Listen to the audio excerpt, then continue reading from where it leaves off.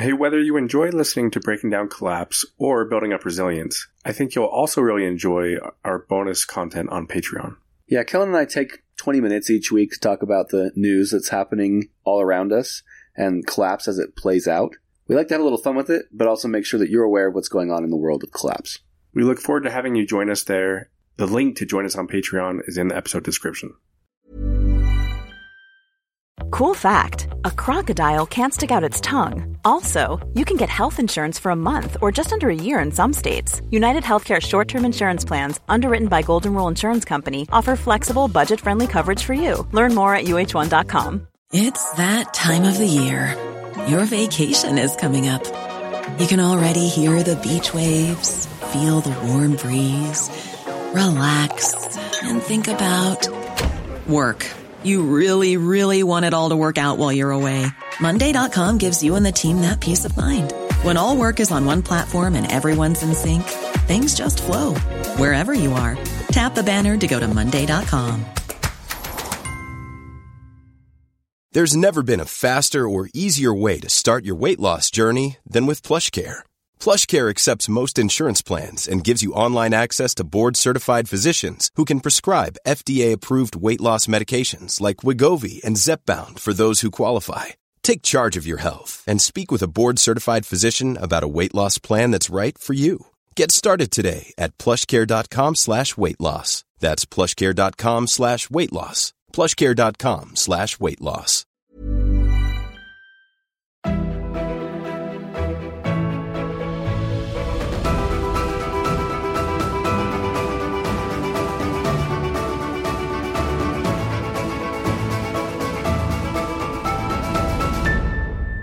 Kellen, I'm curious your thoughts on how it went last week with our interview with John Michael Greer. To me, it was fascinating. You know, pretty much everything that I've learned about Collapse has come from you. And so to hear from another perspective and somebody who's written books on the topic, who it seems like is a highly respected individual in the Collapse community and has distinguished himself as kind of a thought leader in the space, you know, if nothing else, it just helped validate a lot of what you've been saying. And I feel like it was just a lot of fun, too. I hope that we have opportunities in the future to do more of these kind of interviews. Yeah, and I spoke with him after the interview, and he expressed interest in coming back and doing another one. So I'm sure in the future we'll do this again, and the next time I'd like to dig in deeper, right? We touched on a ton of topics. We talked about a whole lot of stuff. I'd like to talk to him and really get into his thoughts on things like the decline of the American empire and really pick his brain on some of those things. But I also really enjoyed it. I thought it was a lot of fun. He's a really interesting guy, for sure. And I've read a few of his books, but it made me want to go out and read his other 70. So today's topic is one that we touched on briefly in previous episodes, is one that we touched on briefly in the second episode, which was the episode where we talked about societal complexity. And one of the things that we talked about was supply chains and how fragile those supply chains can be, how fragile we've seen them be in this last year, 2020. And so today we thought we'd dig in a little bit deeper on that to discuss not only how supply chains work, but why they're fragile. We'll discuss some examples of their fragility in the past and then also talk about how that relates to Collapse and what we can expect to see from supply chains in the future. So, you know, I sit in this room where we're recording this episode, and every single object here went through its own supply chain process. You know, from the desk that we're sitting at, the chairs we're sitting on, to the microphone and the laptop we're using to record, to the 2x4s holding the room together, to the clothes we're wearing and the food and water that we've consumed that keep us alive. All of that came from a supply chain. And I think that most people take for granted the fact that they can go to the grocery store and pick anything up at any time and not think twice about where it came from or what it had to go through to get there. So wherever you are right now listening to this episode, just look around, look at your surroundings, and see if you can count the number of items that required a supply chain in order to end up where they are right now. Because my guess is you probably couldn't count them all. Each item that you see represents multiple businesses making a profit off of getting it from one step of the chain to the next and into your hands. Without a secure supply chain, I have no doubt that our society would crumble. Yeah, and I feel like supply chains aren't new. They've been around as long as society has been around. But going back to what you said in reference to that episode around societal complexity, I think today's supply chains are much more complex than ever before. You know, I think back to previous centuries, and yeah, you go to the local market, you get your food from somebody who either grew it themselves or they're selling it for somebody that they know personally that grew it themselves, right? Maybe you all help each other build your houses. There's the local blacksmith down the street, right? There's just so many fewer steps in the supply chain of previous times than there is in today's world. Yeah, so I think back to, a few thousand years ago, and maybe I'm buying like a textile at the market. Like it probably was all locally sourced, if not by the same person. And so it was just much simpler.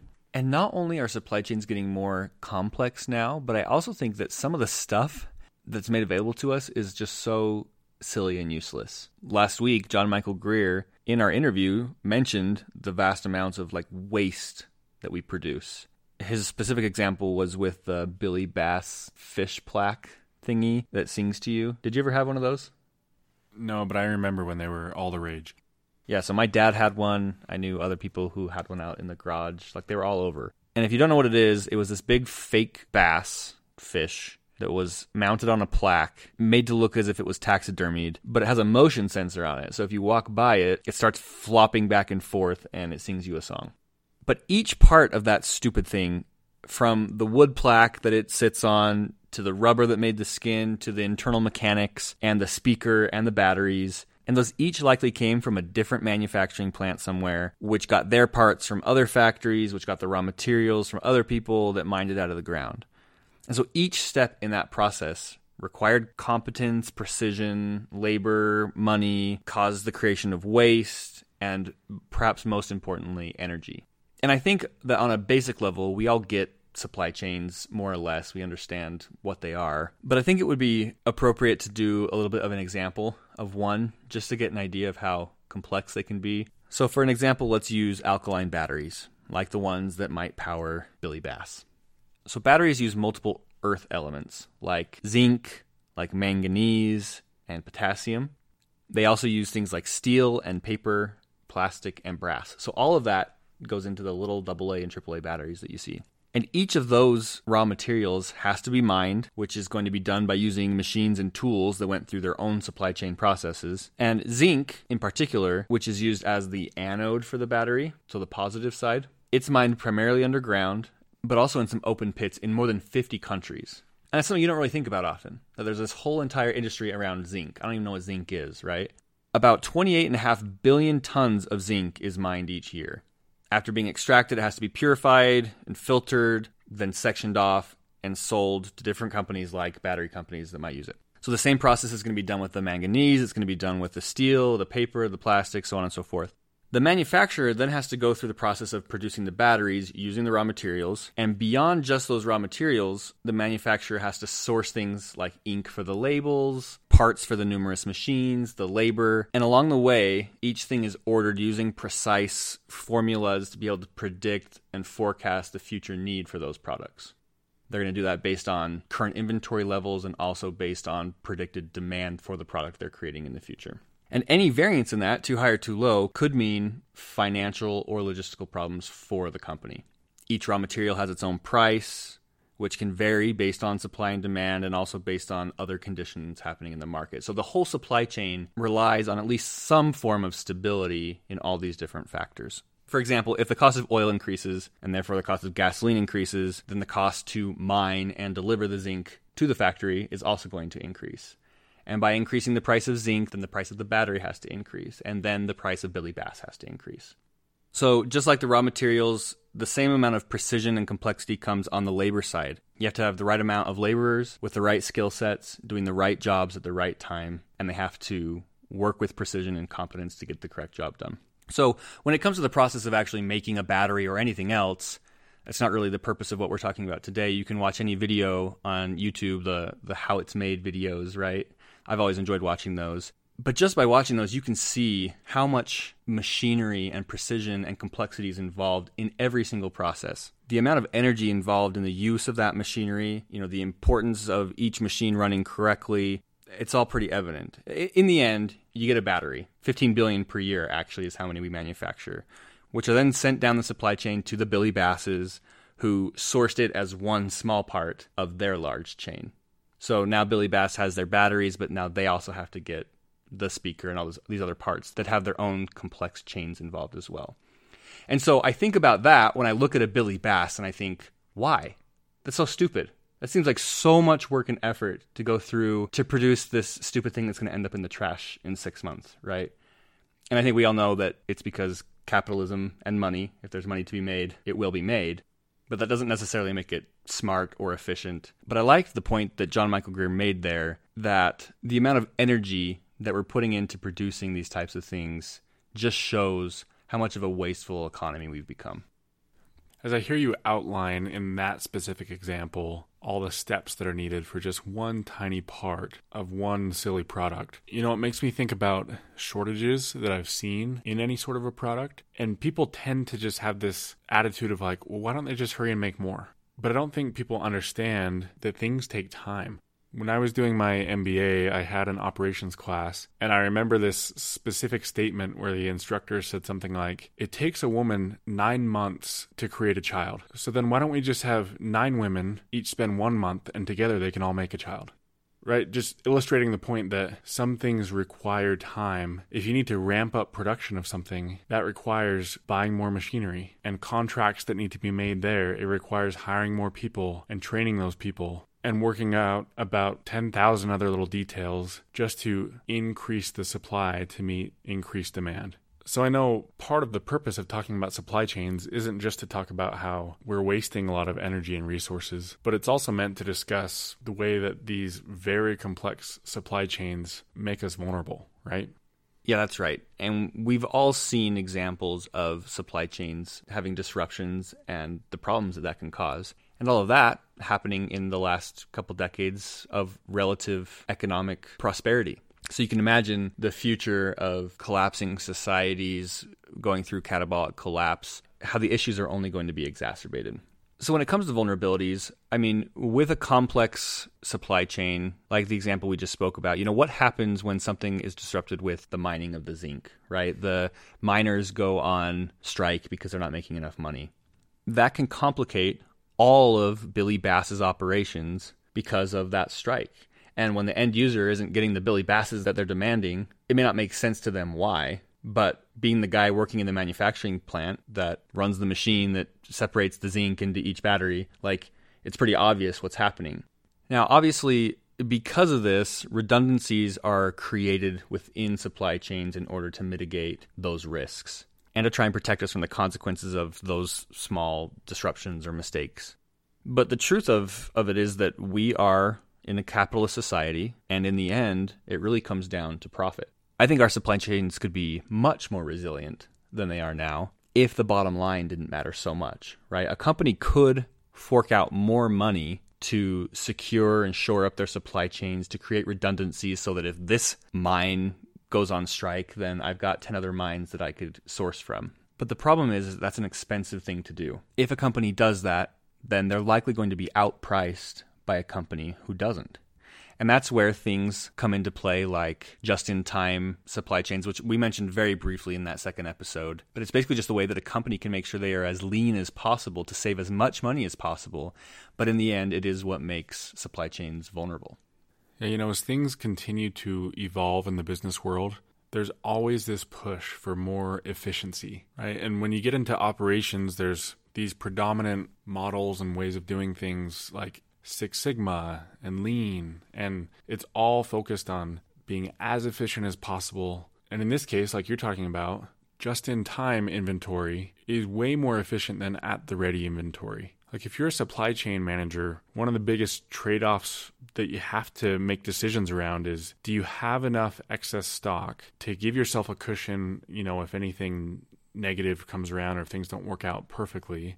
Or do you run a really tight model to keep costs low? And like you said, if all of your competitors are running a really tight model trying to keep costs low, your company is going to have some other differentiator that makes them excel in the market so that they feel like they can afford to carry a surplus of inventory. So Kellen, you mentioned just-in-time versus at-the-ready inventory methods. Do you want to explain maybe a little what that means for listeners who aren't familiar with it? Yeah, let's say that based on our historical sales records at a company, I know that each month I can be expected to sell 100 gizmos. The goal then is to manufacture 100 gizmos a month to have just enough. Because if I'm creating extra, that requires labor, that requires resources. And one of the biggest things it requires is storage, right? I have to store all of that inventory somewhere, which is expensive. And so even when it comes to all the raw materials that I'm receiving from other companies so that I can make my product, I don't want to have a ton of extra and sit on that and store it somewhere. I want to receive just enough, and I want to receive that just in time. Not only that, but there's all sorts of other arguments for not sitting on a surplus of raw materials or of your own product, right? If the market changes, you don't want to be stuck with a bunch of extra. You want to be able to be lean and agile and be able to shift and pivot quickly. And so at the ready is just the other side of that, right? Instead of receiving things just in time, you have enough extra that as things come along, as soon as a need arises, you have what you need at the ready. And there's trade-offs to each. You can think of it kind of like how you manage your own bank account, right? Some people live on the very edge of their budget, which means that they get to enjoy more nice things than somebody who doesn't. It could be argued that they get to live in the moment more than others. But let's say a medical emergency arises, all of a sudden they find themselves in trouble. Whereas somebody who's been budgeting, who's saved up, an emergency savings in their bank account, they're not getting to live at perhaps the same lifestyle as somebody else, but they will be way better off when there's a bump in the road. Yeah, and the vulnerabilities with supply chains can come from both ends.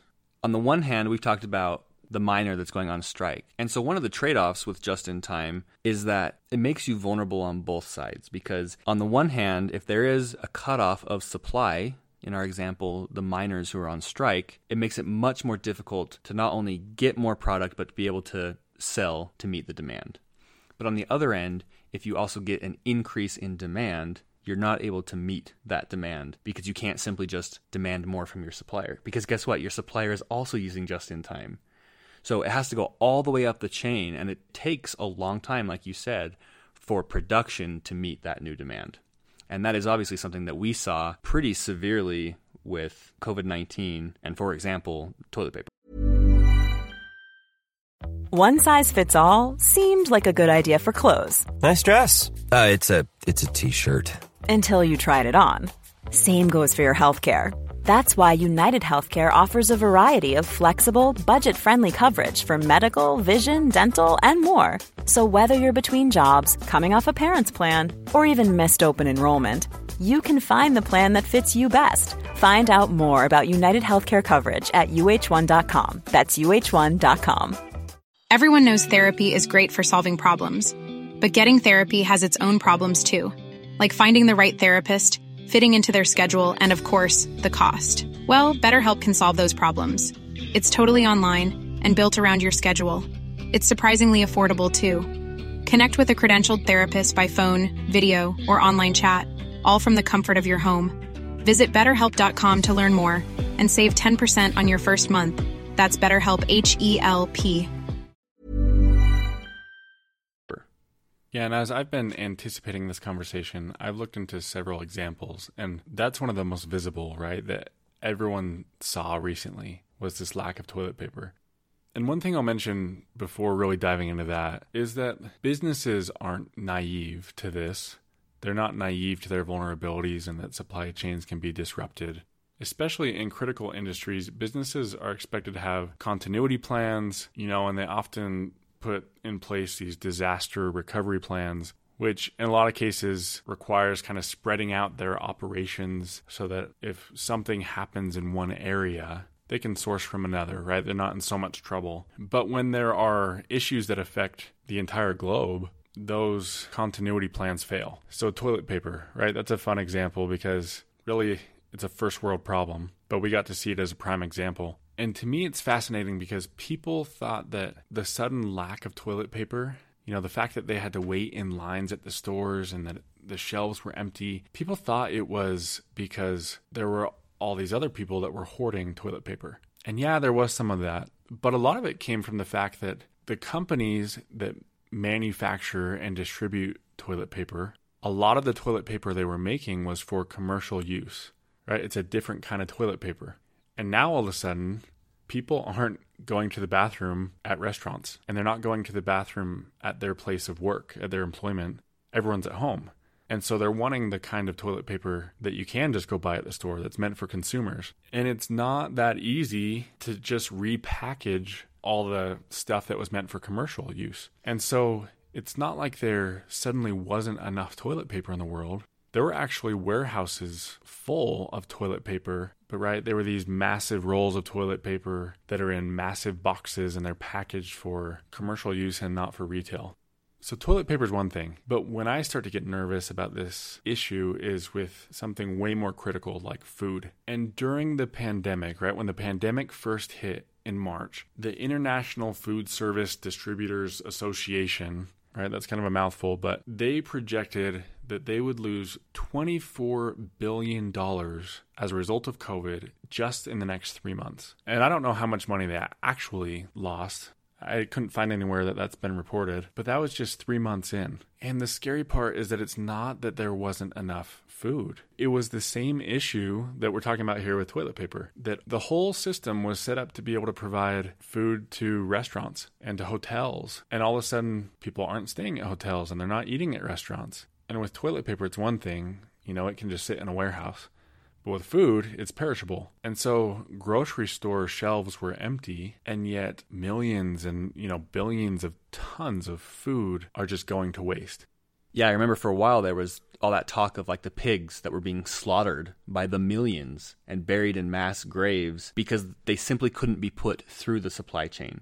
And yet you had people lined up at food banks needy for food that couldn't get it. And so there's this huge disconnect between we've got the product on the one end, but we can't get the product to you on the other. And it's because of the lack of resiliency in the supply chains. And it's fascinating because the same exact thing was happening all over. And it caused a chain reaction. When it started with toilet paper, it set off, for whatever reason, right, this panic of, I've got to go buy all the freaking toilet paper I can right now, because if I don't, I'm not going to have toilet paper for a long time. And so that's where you did get people hoarding it, right? That didn't help the situation, but that wasn't the cause of it.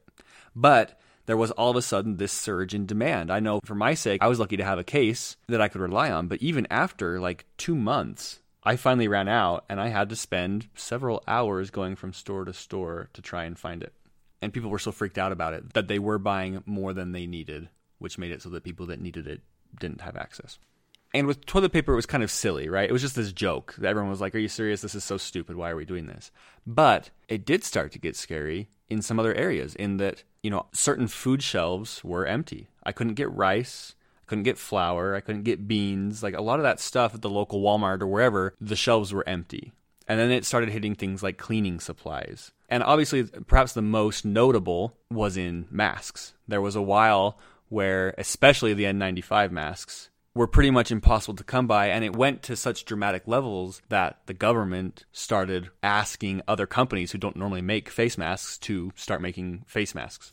Yeah, and you might hear all this and you might think, okay, pandemic, like how often does a pandemic really happen? But I want to give just a few other examples that happened previous to the pandemic that highlight how vulnerable I think we are. And I guess I should mention before going into that, I don't know if you remember this, Corey, but in a previous episode, I told you that I had talked to somebody who I know who lives in my neighborhood. He's the president or CEO. He runs a manufacturing facility, and they do like injection molding for plastic products. And he made a comment to me about how tough this year has been. And I said, well, was it the pandemic? I just assumed everyone's having a hard time because of the pandemic.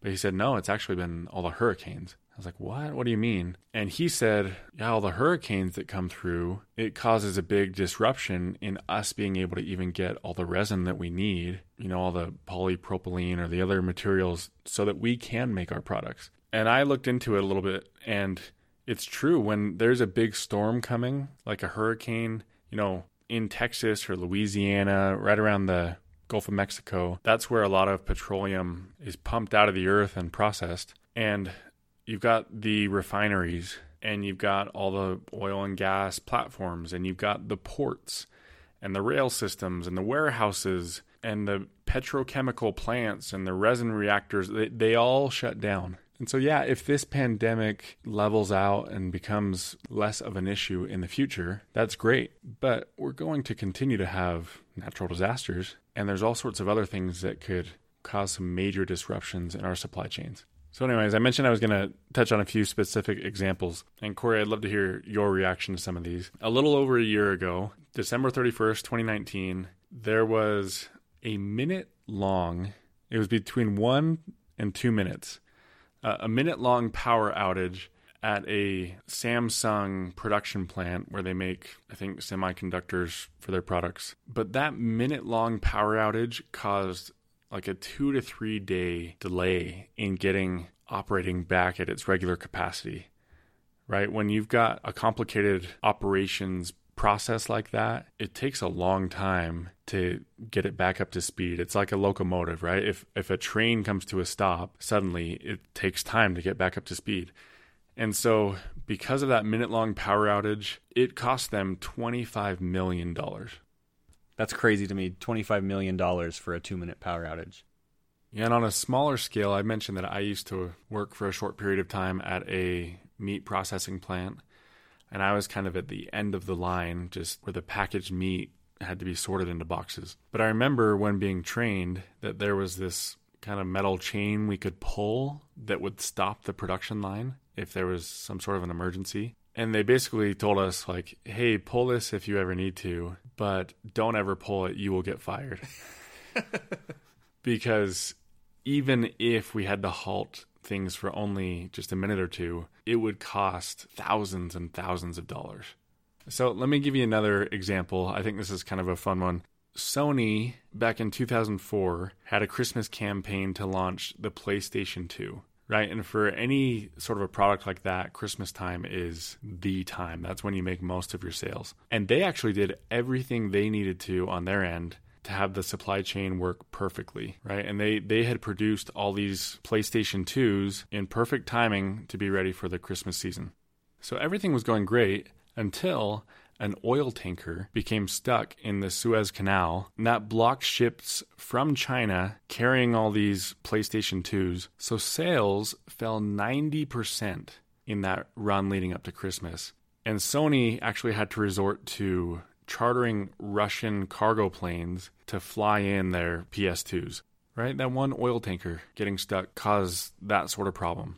You can look at like Boeing in 2007. They launched the twin-engine 787. They made all these promises around like, hey, we're going to set record production times. But suddenly that whole goal, that mission got shredded by some of these tiny little glitches. One of them being that they ran out of fasteners. And so they were having to resort to like buying more at Home Depot. And it extended their project by years. So anyways, there's so many examples of how supply chains can get easily disrupted.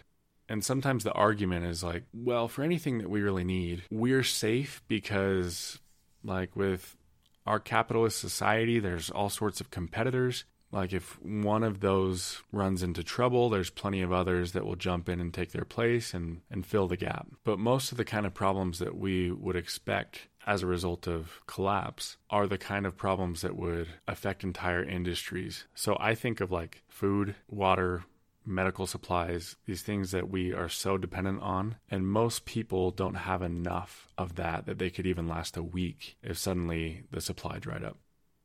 And the way that prescriptions work for medicines, for example, is you can't have a certain amount of a medicine, right? Because they're only allowed to give it to you just in time so that you're not building a stockpile, selling it on the black market or abusing it. And that puts a lot of people at a lot of risk. For example, if there was a hiccup in the insulin supply chain, if what happened to toilet paper happened to insulin, there would be a lot of dead people and a lot of anger and a lot of suffering. So I agree. I think as time goes on, catabolic collapse is going to exacerbate the types of problems that cause disruptions in supply chains. And there are things that we can do, like we mentioned before, to make supply chains more resilient. And maybe it gets to a point, right, where those types of things are regulated and required. And you might say, okay, that's great. But the problem is that is going to cause prices of everything to increase. If manufacturers and every piece of the supply chain is having to increase their costs by making the supply chain more resilient, then in the end, that cost hits the end user. And as things get more difficult economically, as catabolic collapse continues and people are making less money and inequality increases, how are people going to be expected to pay more to get the same items that they might already be struggling to purchase today? I think what that's going to cause eventually, and we've talked about this previously, is most of the Billy Basses and the silly things are going to go away at some point because people simply won't have the money to buy them or any reason to, because they're spending all their money on the necessities. And any of the stuff that remains that isn't an absolute necessity is going to go at an extremely high cost to the wealthy who can afford it.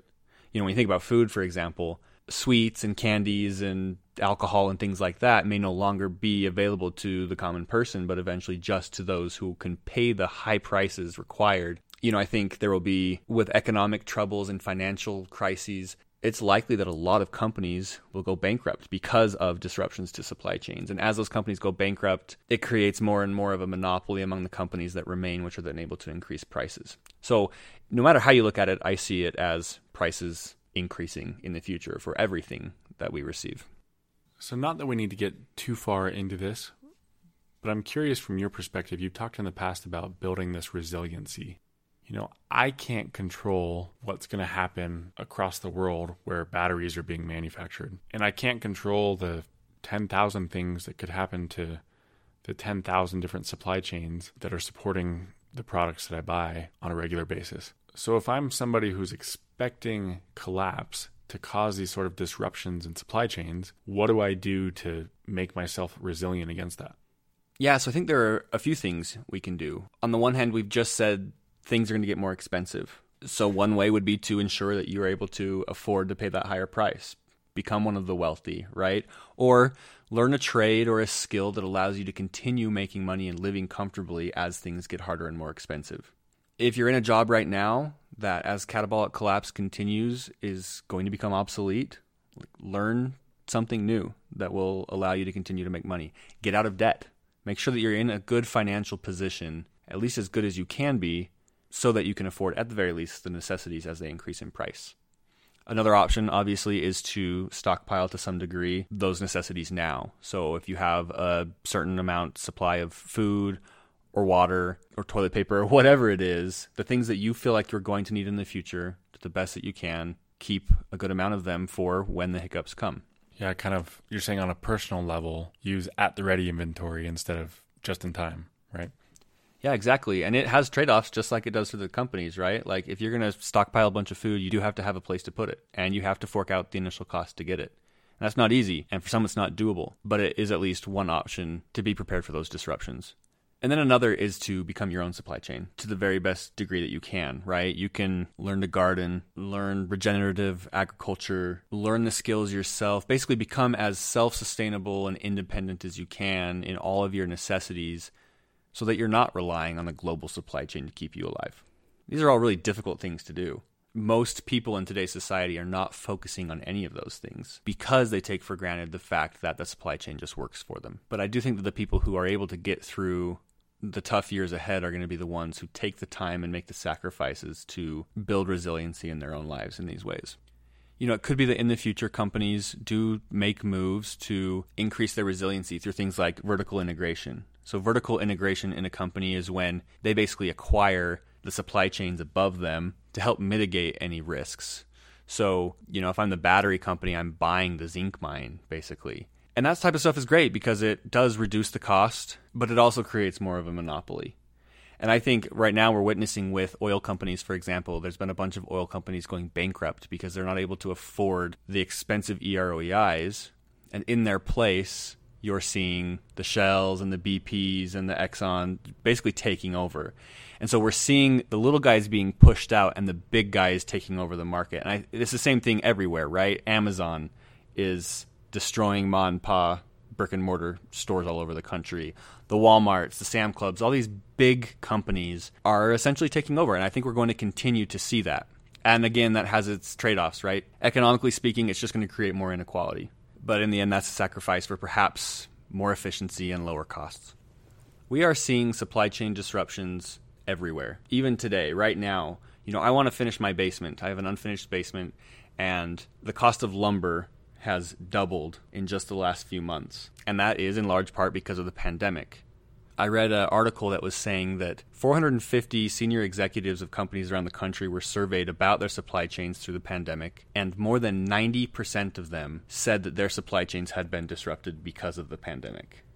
So right now there's this shipping container issue where they're not able to get shipping containers back to China. So China has this huge shortage, and they're having to charge. The rates right now of transporting goods is somewhere around 300% of normal. And that just drives up costs. Stuff is still getting to where it needs to go way later than it needs to be there.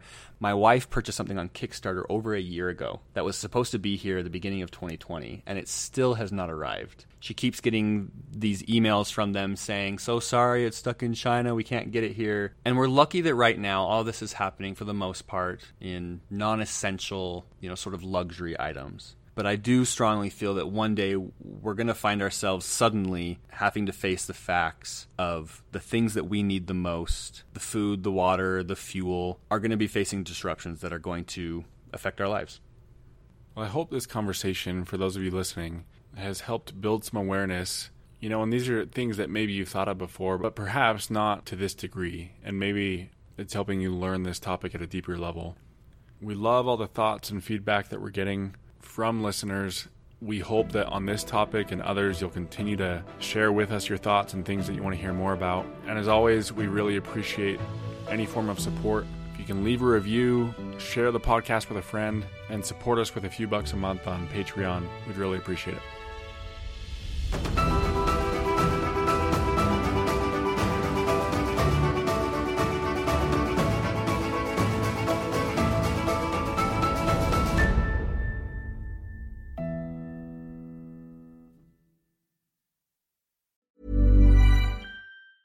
Even when we're on a budget, we still deserve nice things. Quince is a place to scoop up stunning high-end goods for 50 to 80% less than similar brands. They have buttery soft cashmere sweaters starting at $50, luxurious Italian leather bags, and so much more.